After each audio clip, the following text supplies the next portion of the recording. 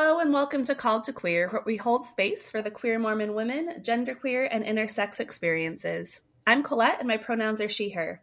I'm here alone today. Kate is not feeling well, so we're sending them good wishes and good health. But today, we're interviewing Arawn Billings, and we're so excited for this conversation. But before we jump into that, we want to start off by seeing what brought us queer joy this week. I'll start off with mine. This week, I was pretty sick, and it was really, really rough. You might still be able to hear my voice a little bit. And both me and my girlfriend's son were sick. And my girlfriend was trying so hard to not get sick. She was wearing a mask around me constantly. And we didn't kiss for like a week. And it was so sad. And so I was so happy when she deemed me healthy enough to take off her mask and be like, we can kiss now. And that was my queer joy for the week. Yay. It was really happy. Like the whole time I'm like, one day we'll be able to kiss again. I'm glad that day has come. Thank you. How about you? What was your queer joy? So it's a bit of a story, but I think it's really funny in terms of just how small of a circle / small world the queer community / Mormon tangent community can be. So I have a friend who we both used to go to the singles ward here in Provo together, and which I'm here again for various reasons. And after I left, we lost touch. But more recently, I noticed that she had started following my art Instagram account. And so I messaged her and just talked to her to see how she was going. And she said that she found my account because her girlfriend had sent me one of my forbidden fruit posts. And she was like, oh yeah, I actually know Arawn. I actually have their art at my place already. And oh, that's so cool. Yeah, so we were actually able to get together and just catch up on our lives. And it's just been amazing to see her light up and embrace like who she is. And just seeing her again and seeing all that brought me a lot of queer joy. So. Oh, no, I love that so much. It's always so interesting to reconnect with people when you both thought you were like cis and straight and all the things. I've done that with a few people. I'm like, oh man, how different could our relationship have been if we had known ourselves better back then? Yes. Yeah. Oh, that's so cool too. Just the connection of, oh, I already know them and here's their art. They're so cool. Oh, I love that. Yay, social media. Yeah, there are a lot of reasons to hate it, but there are some really beautiful things too. There are some benefits. And speaking of social media, that's how I got to know you initially. And then seeing you in person at the Affirmation Conference and being like, hey, like, I'd love to get to know you more, talk about your art. How do you feel about the podcast? And I know you were a little hesitant. So I'm so grateful that you're like, yeah, we can do this. I think it'll be really a good conversation. Yeah, I really appreciate you making the effort to make me comfortable and welcome. Yeah. So from here, how about you share your queer Mormon story and have the audience and me get to know you a little bit more? All right. So my queer Mormon story is pretty tangled up in my health journey and the process of trying to overcome toxic shame. As I tell my story, I'm just going to weave in a couple threads and you'll just towards the end see how that converges together. I spent my childhood growing up in a fairly conservative town and was pretty much barely familiar with the terms lesbian and gay outside of them being used as insults. I don't think I even heard the concept of transgender until I was in college. And even then it was presented in a pretty othering way so that it didn't even occur to me that might also be who I was. It was just like this weird thing. And as well, I was deeply steeped in the concepts of like gender essentialism as well as toxic masculinity. And so the fact that I had a lot of what are considered like feminine traits and also wasn't ever skinny enough to pass as a cis guy just were evidence to me that I had to be a girl, right? And in fact, the fact that I was convinced that, or like I had this feeling that I wasn't a girl, I thought was the results of internalized misogyny, and worked really hard on trying to make myself fit into that because I was like, I don't want to be like the product of misogyny. And so this was kind of as deep as my introspection went around gender or sexual orientation for pretty much all of my teens and 20s. I spent high school, college, and grad school both deeply depressed and fighting chronic illness. And so I didn't really have a whole lot of energy for anything outside of that. I was just trying to get by. And then I kind of had the perfect storm of a work injury, a flare-up of my chronic illness, COVID pandemic, all come together and basically have a forced period of unemployment for me that I also wasn't like frantically trying to go to school or anything else. I basically was forced to rest, which can be pretty hard. Thank you, capitalism and the patriarchy, for that. And I've noticed, I don't know if this is the case for you, I've noticed for a lot of people I've worked with using busyness as a way to not deal with their lives. It's like, if I could just stay busy, then I don't have to think about things. And suddenly, I feel like for a lot of people with COVID, it was something like, oh, like I have time to examine my life and my queerness, and oh, wow. Right? Exactly. Yeah, I don't know if I ever did it on purpose, like being busy to try and run away from things. It was probably definitely on a subconscious level. But also there is this message within the Mormon church of if you feel bad, to throw yourself into service, you know? Oh, for sure. And so we're even just taught that. So I definitely was guilty of that, even beating myself up and saying, hey, I still feel bad. I need to be even more busy. Not in those exact words, but. Oh, for sure. I feel that on a very deep level. So, yeah. But so basically that period of rest, I started, because of my flare up of my health problems, I started doing some research into trying to understand them a little bit more and see if I could get a handle of them. And I learned that stress could be one of the missing components that I wasn't really addressing. So I started doing a lot of reading about stress and trauma and all of that. And I read quite a few books, but some of them that people are probably going to be familiar with, or at least a couple of them, are The Deepest Well, Waking the Tiger, The Body Holds the Score, Codependent No More, Healing the Shame That Binds You, and honestly, a lot more. But man, deep dive. Yeah, it was definitely a deep dive.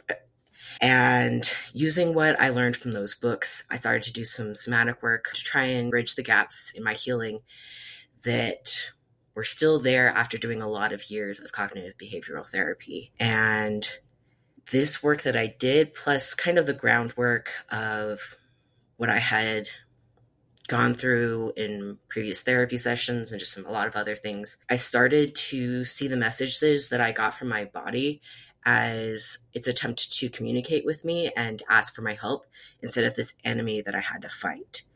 Ooh. Yeah. That's a big, big mind shift. It really is.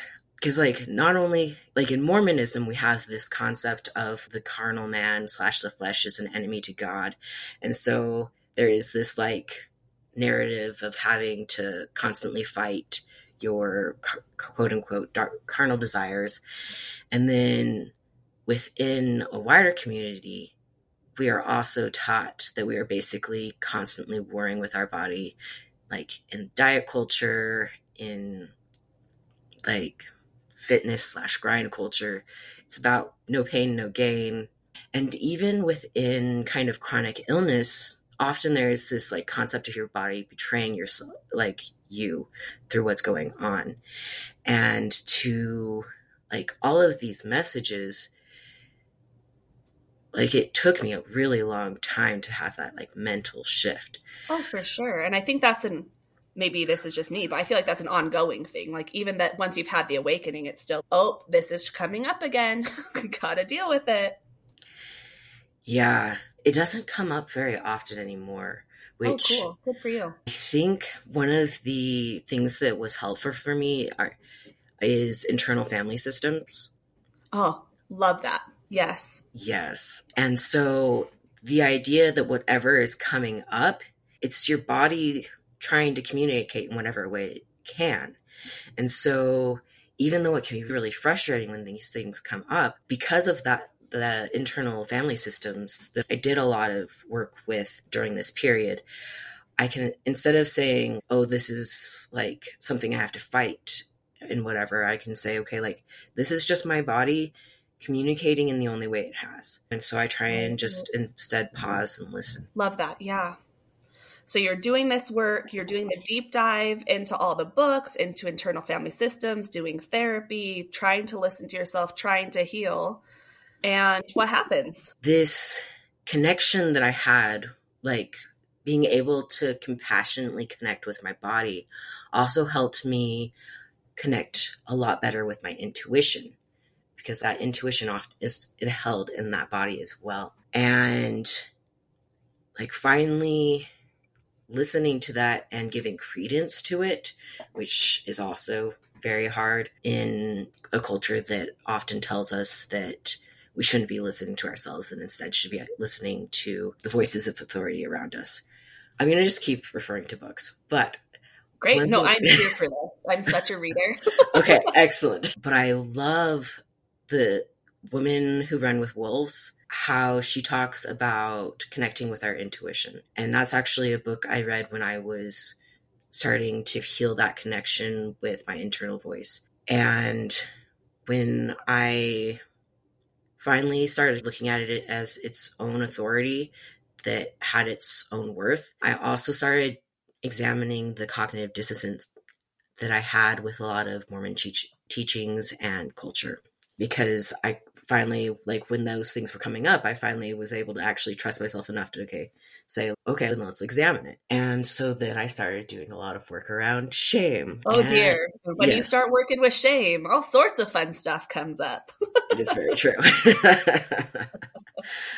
And so then that allowed me to re-examine my relationship with how I understood queerness, especially from a religious standpoint. Because I didn't really realize this until afterwards, but I had spent a very long time avoiding examining that because I was really scared of what would come up and what God might say about being queer. Because, like, subconsciously, I knew that I was queer, but I had been hiding that self, like, from my more, like, conscious side of myself, basically to keep myself safe from this shame and this fear of being like innately at my core wrong and sinful that is often taught about being queer in like Mormon and most Christian spaces. And it was only like once I had started working through religious shame and seeing basically how much of a straw man it is, essentially, that I was even felt safe enough to start examining that and bringing my questions to God or this deity that I had a connection with. And yeah, so like even with all of that background, it was still scary to decide, okay, I'm going to bring this question and see what actually comes up. And initially I didn't even talk to God about it. I actually instead studied it and pondered it in my mind, like in Mormonism. So you did exactly what you were taught to do, doing this. Just did, right? But you're so Mormon. Good job. Thank you. So I listened to a lot of podcasts by Mormon queer people and articles. I think that especially where I was at the time, Questions from the Closet was very useful because they approach it in a very Mormon way. And so it's this kind of a safe place to start. And I found connections with other queer Mormon people, though I didn't know they were other queer Mormon people at the time. I was just like, they were just queer Mormon people. They're just cool people. And then you realize later, oh, and they all happen to be queer. Interesting. There really is that, even if I didn't consciously recognize it or was able to verbalize it at the time, but you see queer people and you're like, they're so cool. Yeah. And like, you don't really make the connection until later. Nope. I feel that. They're so cool. How can I be more like them? You are them. It's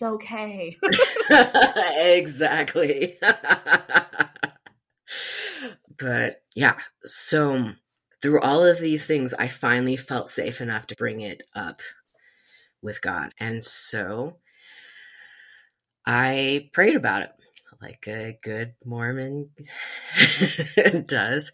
Oh, good. And Following that script to the letter. pretty much, yep.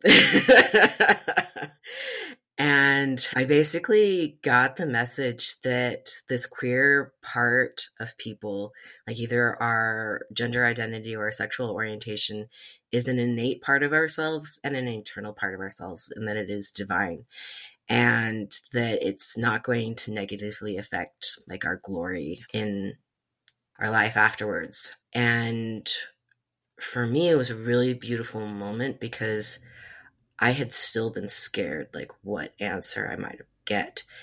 And like I just knelt on the floor and was crying for a bit to just let that sink in.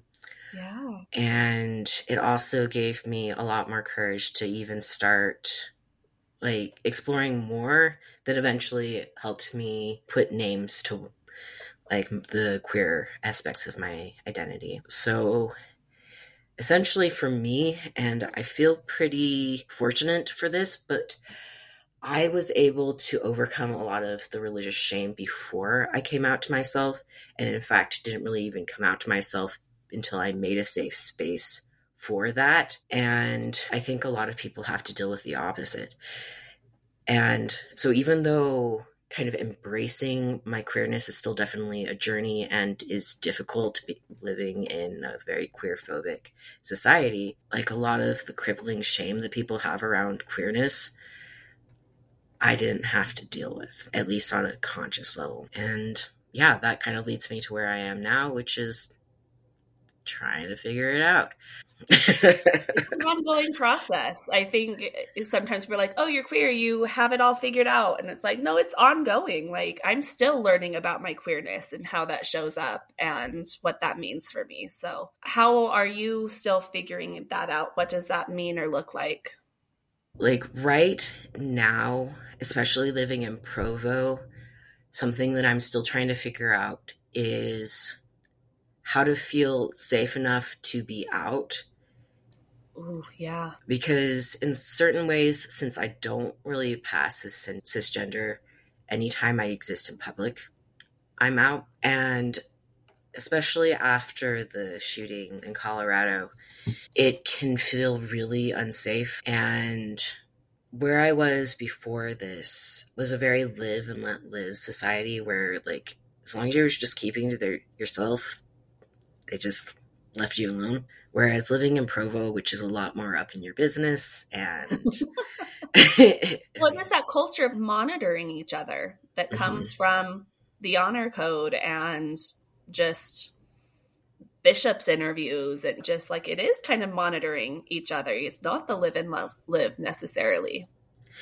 So it's been a lot harder just to feel safe about existing as myself. And so this past week, I had to go to the bank and the library and certain other things and say, hey, this is my dead name, and this is a proof I've changed it, and basically out myself as queer, which isn't great, but also in every instance, even though they didn't do a horrible job about it, but I did feel like a little bit like a circus show, but they didn't make me feel like I was evil or bad. So that kind of gives me hope that overall, the general experience was positive.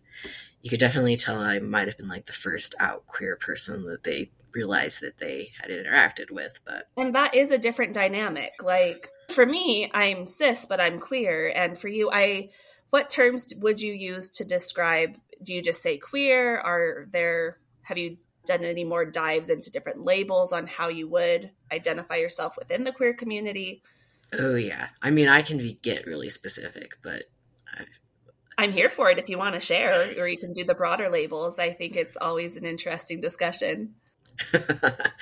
Okay. As far as my gender goes, I think that the most specific that you can probably get with it is I'm a transmasculine, non-binary person who is also gender fluid and generally has fluidity that can be binary male and can be completely agender and can be something not on those spectrums, but it's not a linear spectrum either. I want to make that clear. Like non-binariness is not just in between the binaries of male and female. I love that you point that out. I think for people, when they are being introduced to the queer community, they do still think in linear terms. Even like if people first heard about the genderbread person, and then it's like, okay, no, the gender unicorn's a little better. But then I found this model of the gender universe. It's like, there's no line here. It's just all these possibilities.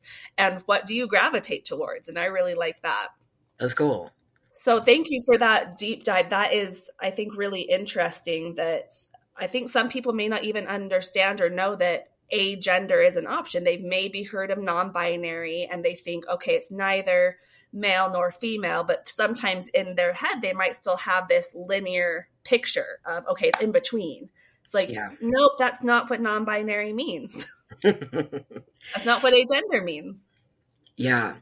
And part of my journey of figuring out my gender was understanding those terms, because I thought non-binary meant agender, which is like absence of gender in a very loose definition. And I was like, no, I definitely have, especially like that transmasculine aspect of it. I was like, and there are some periods where I do still flux into like demigirl, but it's very rare. And the more I'm out, the less frequently it happens.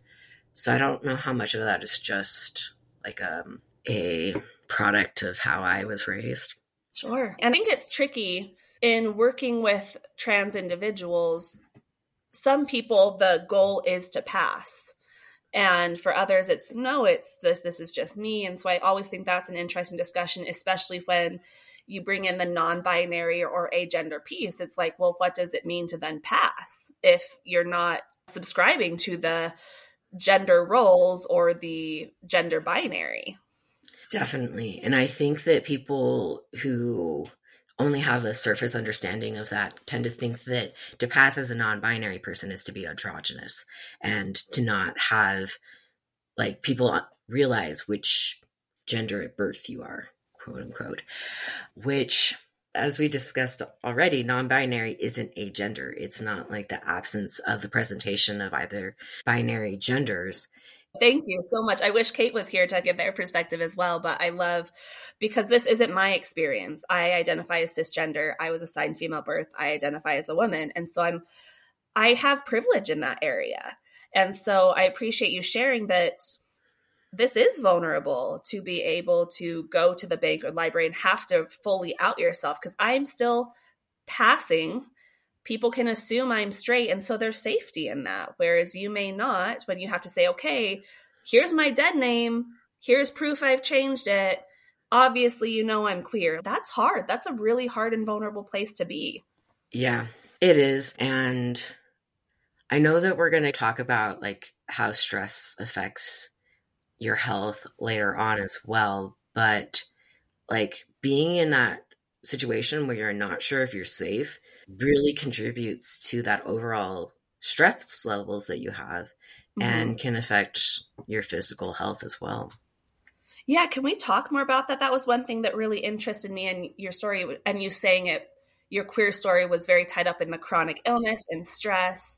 And if listeners remember in Lisa Diamond's episode, she talked some about how stress can lead to chronic inflammation and chronic illness, and seeing that in queer individuals, because trying to fit into a box that you don't fit into may lead to that chronic stress, right? When you're constantly on high alert on if I'm safe, of course that leads to stress. So I'd love to hear some of your experience or thoughts about chronic illness and stress and how that's played out in your life.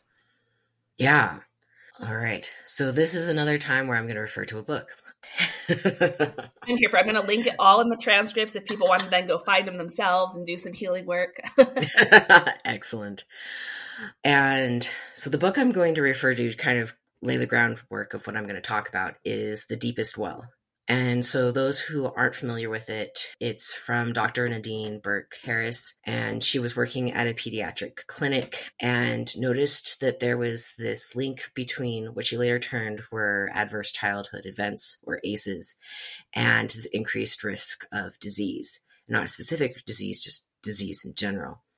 And later on, she did a lot of studies and work around this. And one of the studies established that having 7 of these ACEs and thus being exposed to high levels of toxic stress in childhood tripled the odds of having ischemic heart disease. So it's very much proven and studied. And really, I was surprised that I basically had to stumble into this work. Like, nobody really talks about it.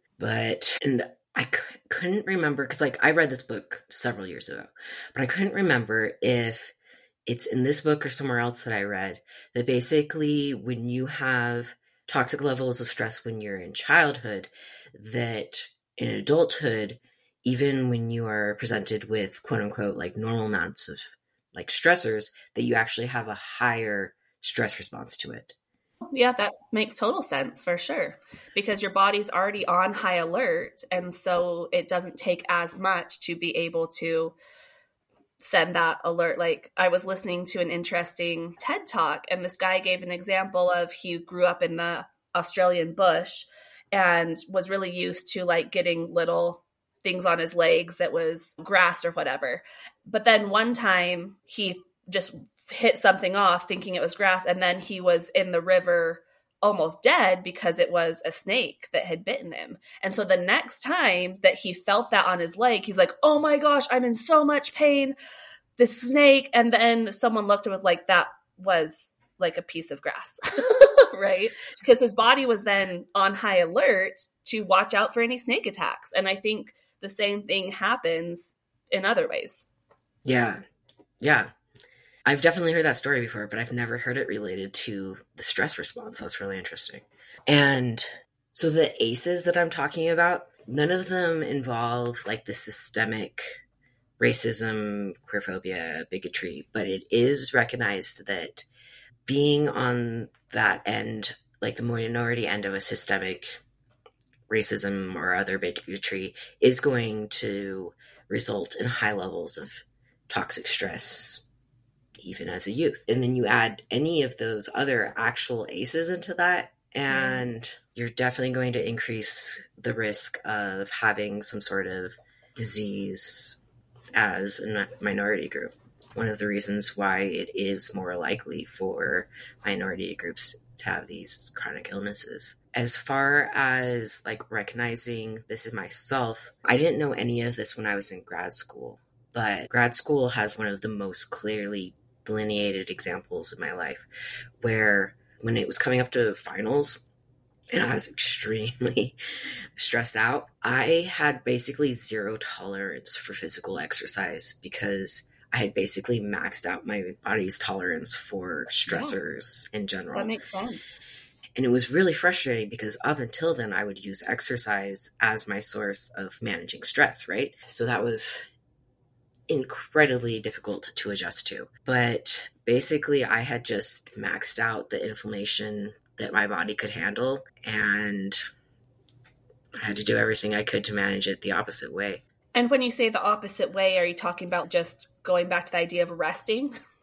Basically, which I think, especially if you've had trauma in the past and your own body isn't safe from trauma, rest can feel just as traumatic as anything else, because you're basically making space for all of this unprocessed stuff to come up. And so, so it can be really scary. Yeah. But as far as, so you were taking this time, you weren't able to exercise anymore because your body was just so on high alert, had all that stress from systemic things, potentially from traumatic experiences. You take the rest, and then what? It's not like it magically goes away. Chronic illness is chronic illness. Yeah. For sure. So, in my experience, like what kind of happens is, so I'll go into this burnout, which increases the stress in my body, which that inflammation increases my chronic health problems. And so then I get into this ugly feedback loop of like, when I try and pull myself out of that, then I just increase the stress in my body again, and we just keep going. Oh no. Yeah. And I think people are going to relate to this. I know several people of my friends in the queer community that deal with chronic illness, and part of me is like, would you be dealing with this if you weren't living in this systemic society, if you hadn't had these traumatic experiences? And it's really hard to keep living life when you have your body fighting against you. Yeah. And I mean, that's like the body's not really fighting against you. It's trying to protect you. And the adaptations might not be specifically to the environment that you're in, but I don't think that the body is really the broken system here. It's our environment, because we don't really have any space for chronic illnesses. We don't really have any space for actually recovering from these things. It's all about pulling yourself up by your bootstraps and just getting back to work and going back to grind culture. And our health system is incredibly ableist. Thank you for saying that so plainly. Yes. Like, there just really isn't any space for people who have chronic illnesses and need more than like the system is willing to give them, essentially. So as you're learning this about yourself and trying to take the rest and heal and continue to function, because it's not going away in this system that we live in, how do you continue to move forward and work with your body to move forward? So I'm incredibly fortunate that I have family support that, like, when I hit a wall, they said, come home, stay with us, rest, get yourself back together, essentially. And I know that not everybody has that privilege. And I know that on this podcast, you've talked about the importance of community support before. And I think that is incredibly important, especially since as minority groups, we are prone more to disease and more chronic disease.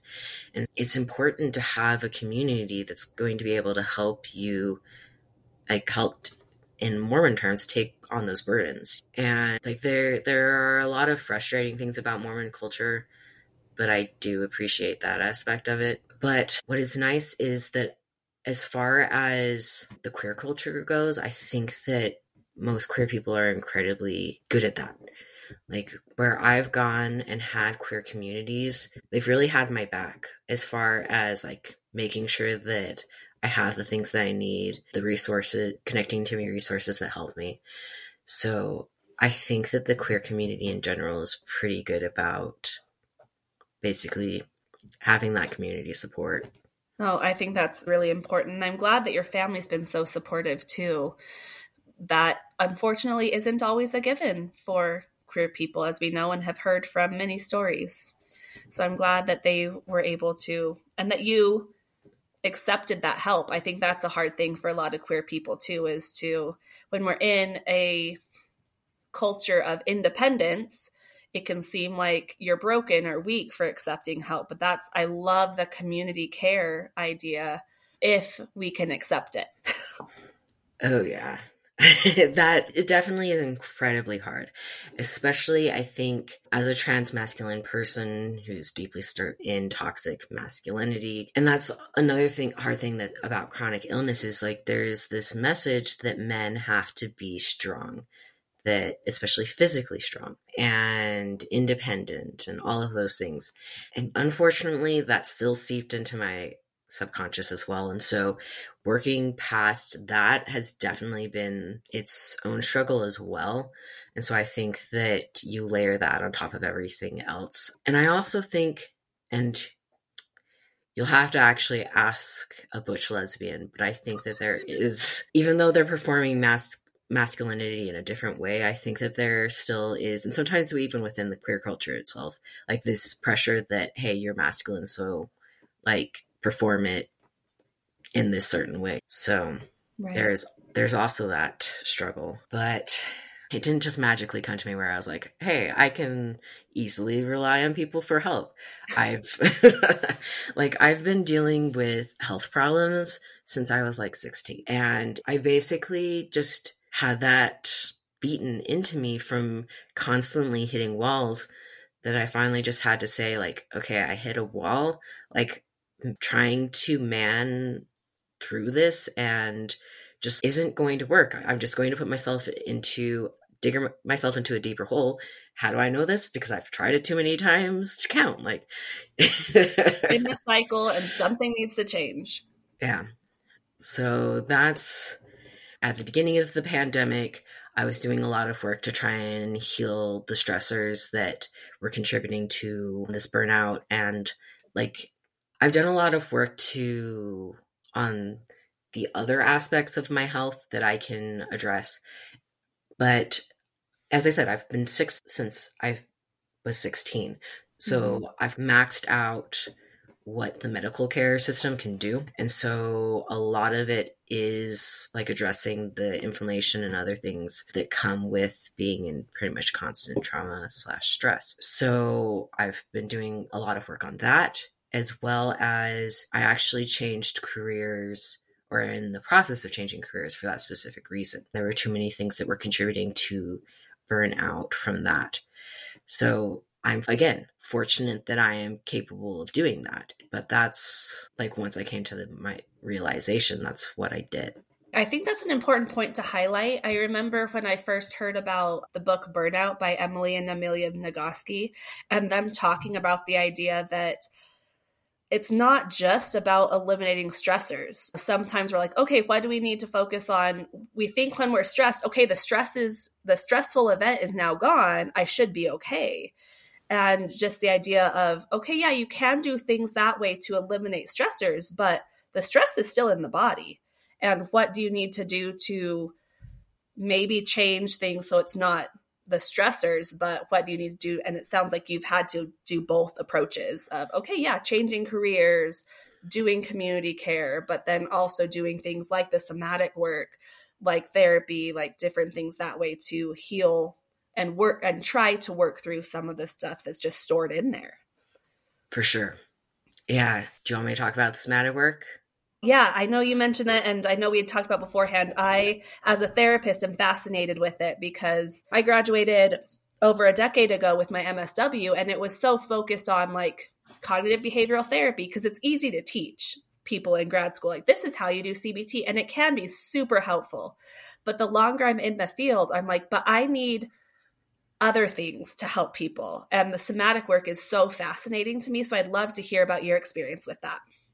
For sure. So I would say that my first introduction to it, though I don't think it's called somatic work in the book, but it might be, is the book Waking the Tiger, which that plus the book The Body Keeps the Score, I would say are like the two seminal books that I'm familiar with about how trauma is stored in the body. And I've read both, but like for anyone who's listening, I would say that The Body Keeps the Score can be fairly traumatic read through because he talks about his patients' experiences a lot, which, since it's about trauma, they can be very triggering.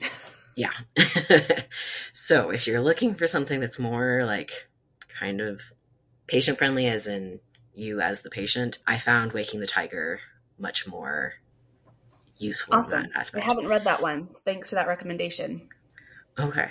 Yeah. The Waking the Tiger actually has a series of exercises that you go through. And so they start out very beginner, where it's like, look at this picture and think about how it makes you feel and how it makes you feel in your body.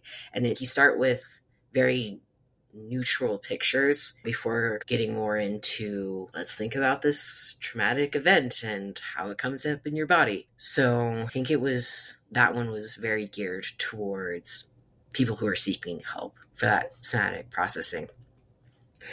And So I did those exercises. Honestly, I did a lot of different things. So I You've done did, so much work. yes, I have. Work to And figure out yourself, work to heal, work. And I am just so grateful you're willing to share all this because, man, it is work. And that's one thing I've had to learn as a therapist. It's not a one size fits all. And so I'm always curious, like, what worked for you? Because some people might be like, oh, that sounds cool. Or nope, that didn't work for me. What else worked? And so, anyways, thanks for sharing.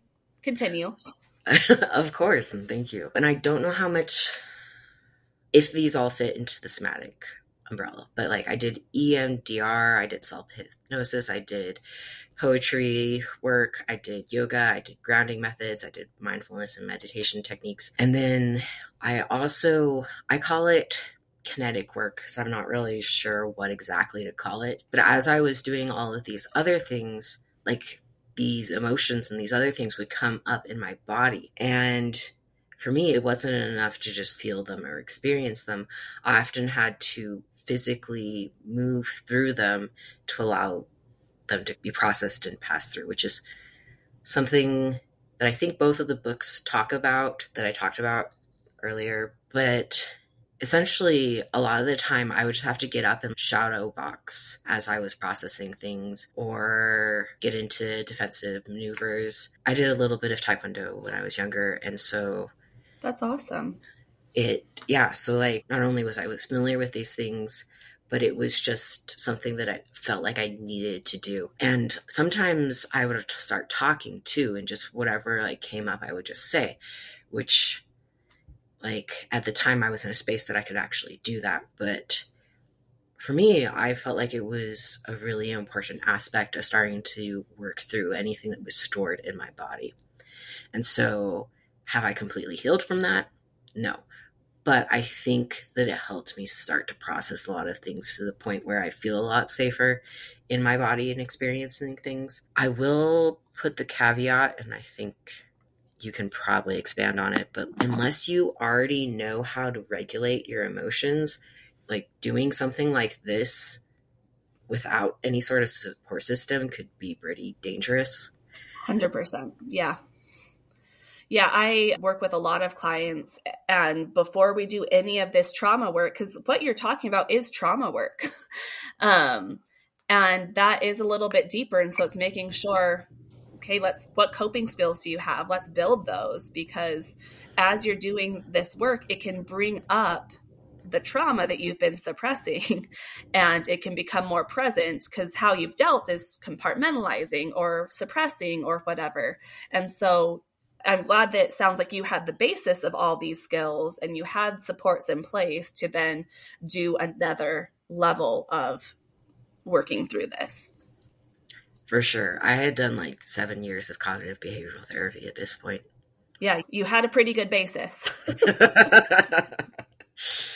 But I love you terming it the kinetic thing, because that's one thing I've learned, again, from the book Burnout. They give a pretty powerful example about in nature, when you see like a prey animal being chased by a predator, sometimes it'll fall down and play dead. And if the predator then leaves, before the animal gets up and runs away, you see it shake. And they talk about how that is getting, like, sure, the stressor of the predator is gone, but stress, again, is stored in the body. And so the way the animal gets rid of that is shaking, then it can get off and go away. And so you pulling in this body work and somatic and kinetic stuff is very healing. It's hard and so much. And does it solve things? Are you completely healed? No, but it's adding the tools to your coping box and you are in a better place. And I love you sharing all that. So thank you. For sure. I'd also love to talk about your art. That's how I originally connected to you, was finding you on Instagram. And I think Kate sharing some of your posts. And we haven't really touched on that and how that's played into your life experience. And there's some beautiful art you've done in regards to queerness, in regards to religious deconstruction. I'd love to hear about your experience with that and how that fits in.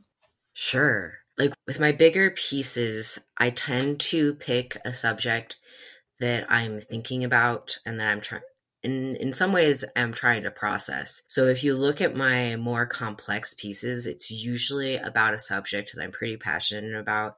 And like every time I come back to that piece, I'm processing it, I'm thinking about it. And so I think that there's only one really that's actually about the queer experience, which is, I'm really bad at remembering how I name pictures, but it's a trans woman with her hands up reaching towards the sky, and there's a rainbow, no, a white light coming from heaven essentially, and in her hands it turns into a rainbow. And it's about the process of just like seeing our own divinity and recognizing that the queer experience, the diversity of the queerness is within like what we see as divine, even if it takes a prism to recognize that all of those rainbow colors are in the light. How'd you first just get into art and then be able to, it sounds like it's been a great healing thing to process, but is that something you've always done your whole life? Like, how'd you get into doing this art that you now share with the world? It's pretty cliche. I've been drawing since I could hold a pen, essentially. There have been times in my life where I didn't think art was practical, and so I tried getting away from it. I was like, I'm just going to focus on like the more practical aspects of my life. And I couldn't. Like, there's this part of me that I need to express in art. And when I finally just came to grips with that, I put a lot more effort into developing my skills, and it's just kind of a natural progression. But art is still very personal. What made you decide to create this art Instagram sharing these very personal themes with queerness, with divinity, with religious deconstruction and shame? Talk about vulnerability. Well, okay.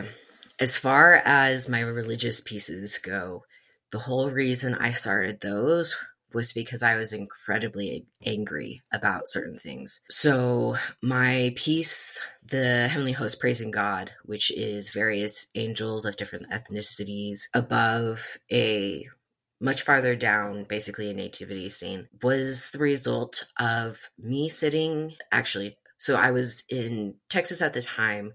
I had just encountered a lot of very overt racism to some of my coworkers. So I was incredibly just angry and trying to process how to even deal with like what I could do about that, essentially. And then I was sitting in the temple and just seeing like how many of the pictures were just these white guys. Yep. And of course, white Jesus too. Don't forget. White Jesus. Yep. And I was specifically looking at the scene from the Bible that specifically is about the women. It's like after the resurrection. And instead of focusing on the women, it's focusing on these guys. So I've got all of this stuff, and I'm just like so pissed about it in the middle of the temple and feeling pretty guilty because the Mormon culture teaches us that being angry is not a healthy emotion. Which is the dumbest thing. Emotions are emotions. This is your friendly neighborhood therapist reminding you that emotions are not good or bad. Anger is an emotion just like any other emotion. Now continue. Excellent. Love the plug. So I just got like this nudge. Okay, so do something about it. And so I just took all of these emotions that were stuck inside me and decided, okay, like the things that I'm angry about are because I'm passionate and I want something that isn't in existence at the moment. Like I'm angry that we are in such a hateful society. And so if it were to look like what I actually want it to look like, why like that I'm angry that it doesn't look like, what would it be? And so that's how both of my very overtly religious pieces came about, The Heavenly Host Praising God, and then my second one, which is Jesus and the Woman Accused, which is very much about the love on Jesus's face for this woman who is accused of adultery, instead of focusing often on, because it really feels like most of the time when that's depicted, it's about how, I don't know, like how wretched she is. And I wanted to focus on, this isn't about that. It's about how much Jesus loved her and saw her as a human and saw her as worth like protecting and listening to. And so that piece actually came about after hearing some of the experiences that my friends had with like victim blaming within the church and just like the issues. So for me, it's often just I have to do something with this anger. And so that's where it goes. I love that. I think that's so powerful. I know representation, as you're talking about in art, is also very important to you.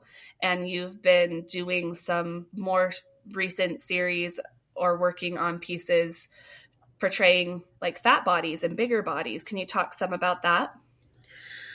Sure. And I'm going to kind of back this up and just talk about representation in general for a bit, especially queer representation. So something that really hit home for me was I have a trans friend, and I drew a picture of her, and she sent back like this really emotional reply about how it helped her kind of feel her own gender in her body. Essentially, I don't remember the exact terminology she said, but she was like, "Have you ever felt that?" And at the time I was like, "No, like, I don't know what you're talking about." And like, I was really happy that she had that experience, but I didn't know what she was talking about. And then later on, I was at a gender support meeting, and this short, fat trans guy came in, and he was like oozing charisma. He had just come up in off of his motorcycle. He had his motorcycle helmet, motorcycle jacket. He was cool. And I will probably never embody that amount of coolness. But seeing him really helped me see like how I could embody my gender in the body that I had, and like see myself in the future. Because at that point I was still very, like, I had just barely started testosterone. There weren't really any physical changes from that yet. And so just like seeing any sort of future for myself was because I saw a guy that like I could actually relate with, basically. And like we've talked a little bit about shame, but one of the aspects of shame is that it festers when you can't talk about it, when it's like silence. And I think that there are certain things that you can feel really shamed about just for the fact that nobody talks about it, that you don't see anything that is around it. And so something completely innocuous and innocent, you can still feel a lot of shame about it just because you don't see any representation or someone talking about it. And so for me, it was incredibly healing to address some of the shame I still felt about being queer just by seeing other queer people exist, and especially queer people that I could actually relate to. Because within the representation that you see in popular media, it's usually skinny white people, young white people. And that's not the majority of queer people. So it can be incredibly difficult to see yourself within those people. And again, to imagine in any sort of future where you could exist as a queer person, especially as you grow old and fat and all of those other things that come with living life, you know? And so I guess like for me, that representation is not only about being able to see yourself and like to address that shame that's often felt just because you don't see yourself, but it also helps us kind of see our humanity and recognize that, yeah, I deserve to take up space. I deserve to exist as I am, taking away that shame. And also that representation to be shown to other people who aren't in that minority also humanizes us. Because if the only messages that you're ever getting about someone is from someone who's like talking from like a bigoted perspective or just like common misconceptions or stereotypes, then you're not going to actually see people's humanity, and you're not actually going to understand where they're coming from or what they need, or like you're just going to see them as a number. And so like I think it's important for representation in all media. I'm just an artist, so my representation shows up in art. Love that. Thank you so much for talking about that. Can you talk a little bit more about the Forbidden Fruit series? I think that is a really cool concept too. For sure. So the Forbidden Fruit series actually came, I was first just drawing like this hand holding a pomegranate. And it was a representation of Eve and the forbidden fruit, as well as there are a lot of parallels to Persephone, especially like the retellings in more modern times where she chooses to eat and go down into the underworld.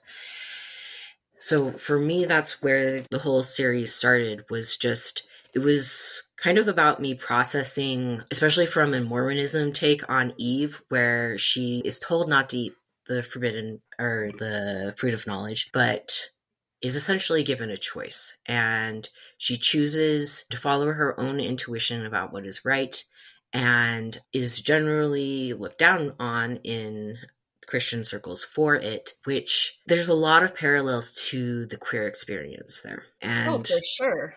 For sure. I'm just like, And sometimes it makes me laugh that like the Mormonism take is that Eve was right, and yet it is still so frowned upon to seek your own knowledge about certain things, such as being queer. Oh, there's a certain very painful irony there. Yeah. And I just got goosebumps with you saying that so plainly. Yep. And I'm looking at your web shop right now, and I love that you have this series that people can buy a print or a postcard, and it's all of the fruit with the different identities and colors representing different members of the queer community. And then you have it says good fruits. Like that just gives me chills to think about. Yeah, I love the layers that go into this because, yeah, that's also referring like the religious take of you know them by their fruits. And really, when you look at queer people's fruits, they're good. Yes. Snaps, claps, all the things. And then there's also like the fruity aspect, you know, like how the term fruity is often referred to queer people. And so there's a lot of layers, and I love how it came together. Like, I don't know, it felt a lot like serendipity because at the time I was just doing that piece, and then I was in a place that I couldn't really be out, and I thought to myself, like, I really wish I had some sort of way to just embrace my queer identity that wasn't going to immediately out myself to other people. And so those things came together, and so that's what resulted in this various different types of fruit in different pride flags. And it's a way to be able to say, like, yeah, I embrace this knowledge about myself, this forbidden fruit, even in places that you might not necessarily be able to be out. And so that's a certain part that I'm pretty passionate about. And what's really cool is people who supported my Kickstarter made it possible for me to donate a lot of stickers to Encircle. And so I went back after I donated them, and I asked about it because I basically donated them to like the youth at Encircle, and they're like, people really liked them. Like they went really fast, and people were really excited about them. And so just knowing that they reached people who like specifically needed that sort of thing meant a lot to me. I love that. And I may have to go look more at your site and maybe buy some stickers for my next retreat to add in the swag bags. I love them. They're so great. Oh, thank you. That's really nice. Well, and changing topics a little bit, I didn't even make the connection about Persephone. And when we were talking before about you being on the podcast, you also mentioned how you found your name. And I think that's an interesting connection too. Can you talk a little bit about finding your name, which I is not a familiar one for English speakers, I'm assuming. No, I've definitely got a lot of different amusing and interesting pronunciations of it, that's for sure. And I have to apologize to any Welsh speakers that I'm probably going to butcher it myself.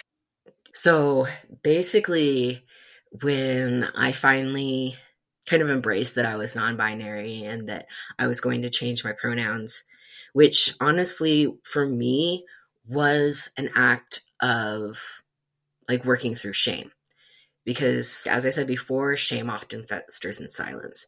And so I got to the point and was in a place where I could safely come out, just making sure that's a point, that I was just like, I am done living with all of this shame around being queer, and I'm going to embrace it. I'm going to come out. But I had a very hard time finding a name that really felt like it fit for me. I spent a very long time looking through names, like English names, and had this like whole list that I had collected, and I was like, nothing feels right. And it was really frustrating because I was like, I don't even know where else to look. Like, I've basically looked at everything I can. And I had a non-binary friend online that I finally turned to, and I was like, I need help. Like, how the heck can I find a name? Do you have any suggestions? And they're like, okay, look into your ancestry and start looking into some of the names there. Yeah, I have a lot of English ancestry, but I had already looked there. But I also have Welsh and Scottish and Irish history as well. So I decided to look into that. And there was a name generator that I was just like clicking through to see if I could find anything. And Arawn just like popped up and I saw it. And it just immediately clicked. I didn't know what it was. I didn't know the history. I didn't know how to pronounce it. But I saw it and I was like, it's that one.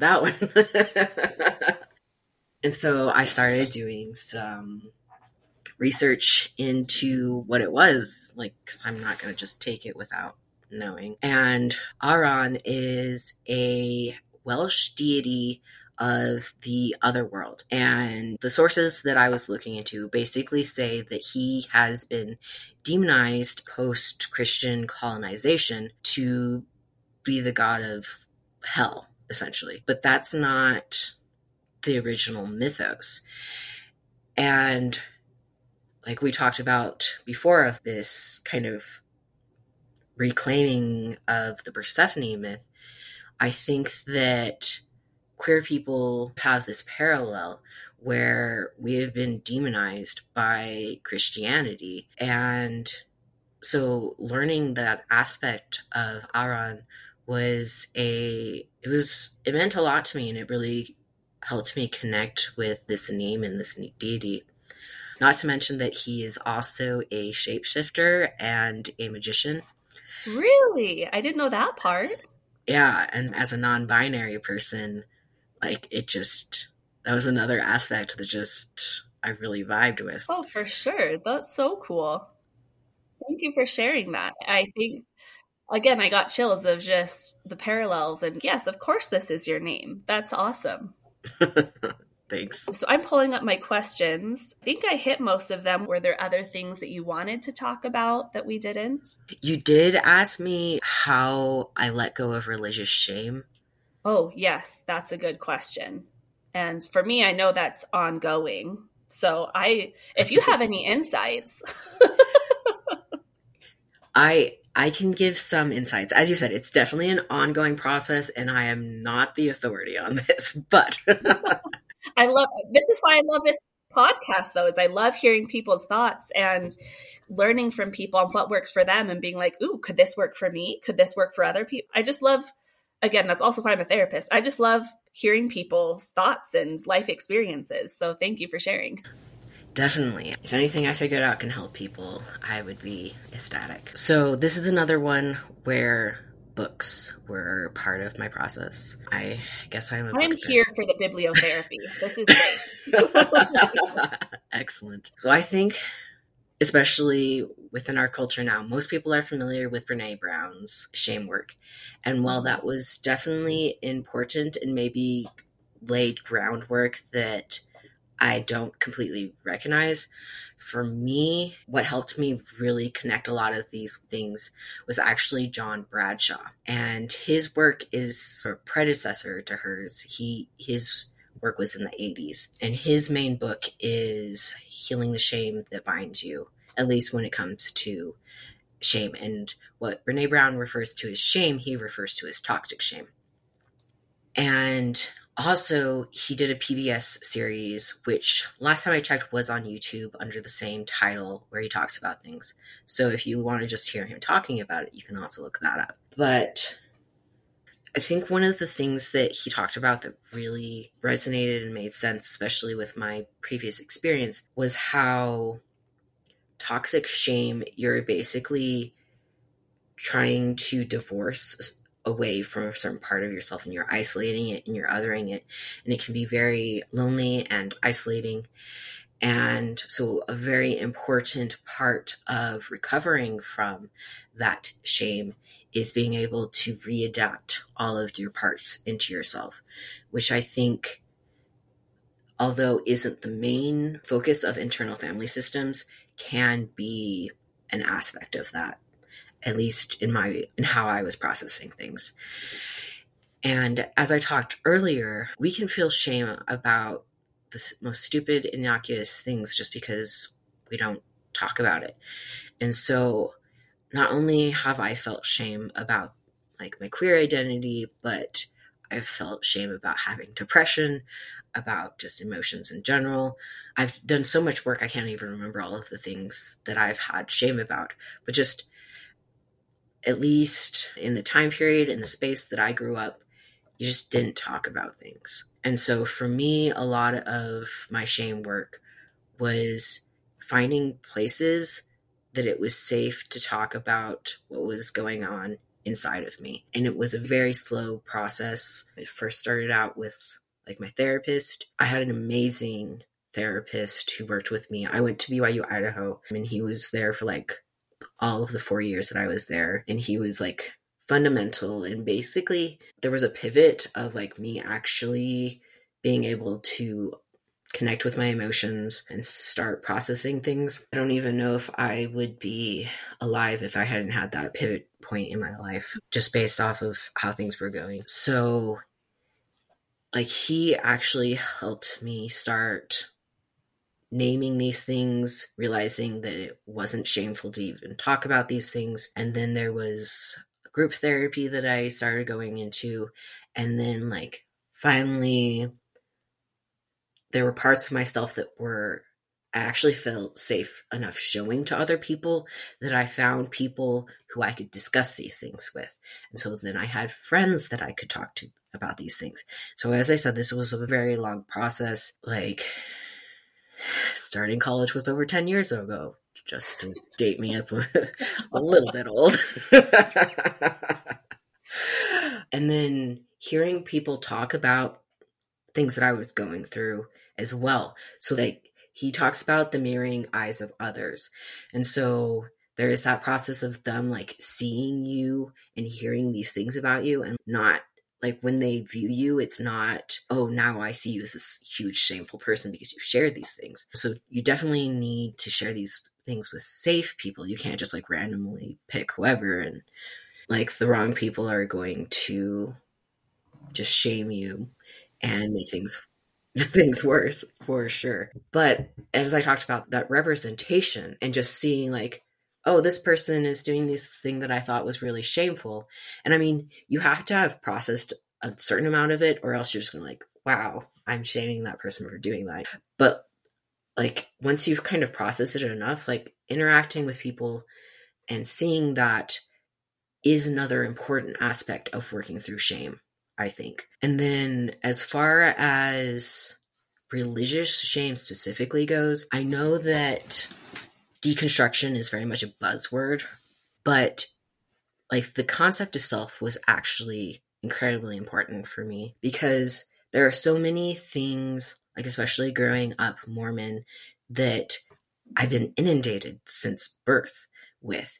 And until I took it and examined it, I just took it as fact. This was just like how it goes. And so a lot of the shame, especially say around being queer, like when I started examining it and saying, okay, do I actually agree with these things? I'm like, okay, no. And like finding all of the pieces that like build up to it don't even make sense. But like, unless you actually take it apart and examine it, you're not going to see that. It's just going to be stuck there in that subconscious. And to break that apart even further so you see what I mean. So for example, like the whole thing that queer people are lesser than because they're not in a heterosexual marriage. And it's because they can't reproduce. Which, one, why is that even the end all be all? And two, within the Mormon concept of the spiritual world, are we going to reproduce spirit children in the same way that you reproduce physical children here? Doesn't make any sense. And then the concept of this unconditionally loving God, and you connect it with any other concept, like, is this unconditional loving God going to condemn us for something that is just innately part of who we are? Like that doesn't make sense either. And like sometimes you have to even examine your understanding of God and your interaction with deity, because a lot of people that I've interacted with, how they see God and how their interactions are extremely tainted by their interactions with either their parental figures or other like religious authorities.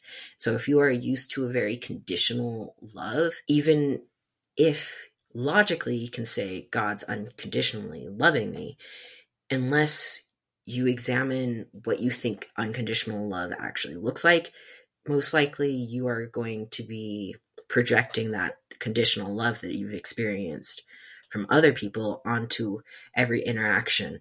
And like, even for me, like I was so scared to talk to deity about being queer because of all of my projections from my experience with earthly things.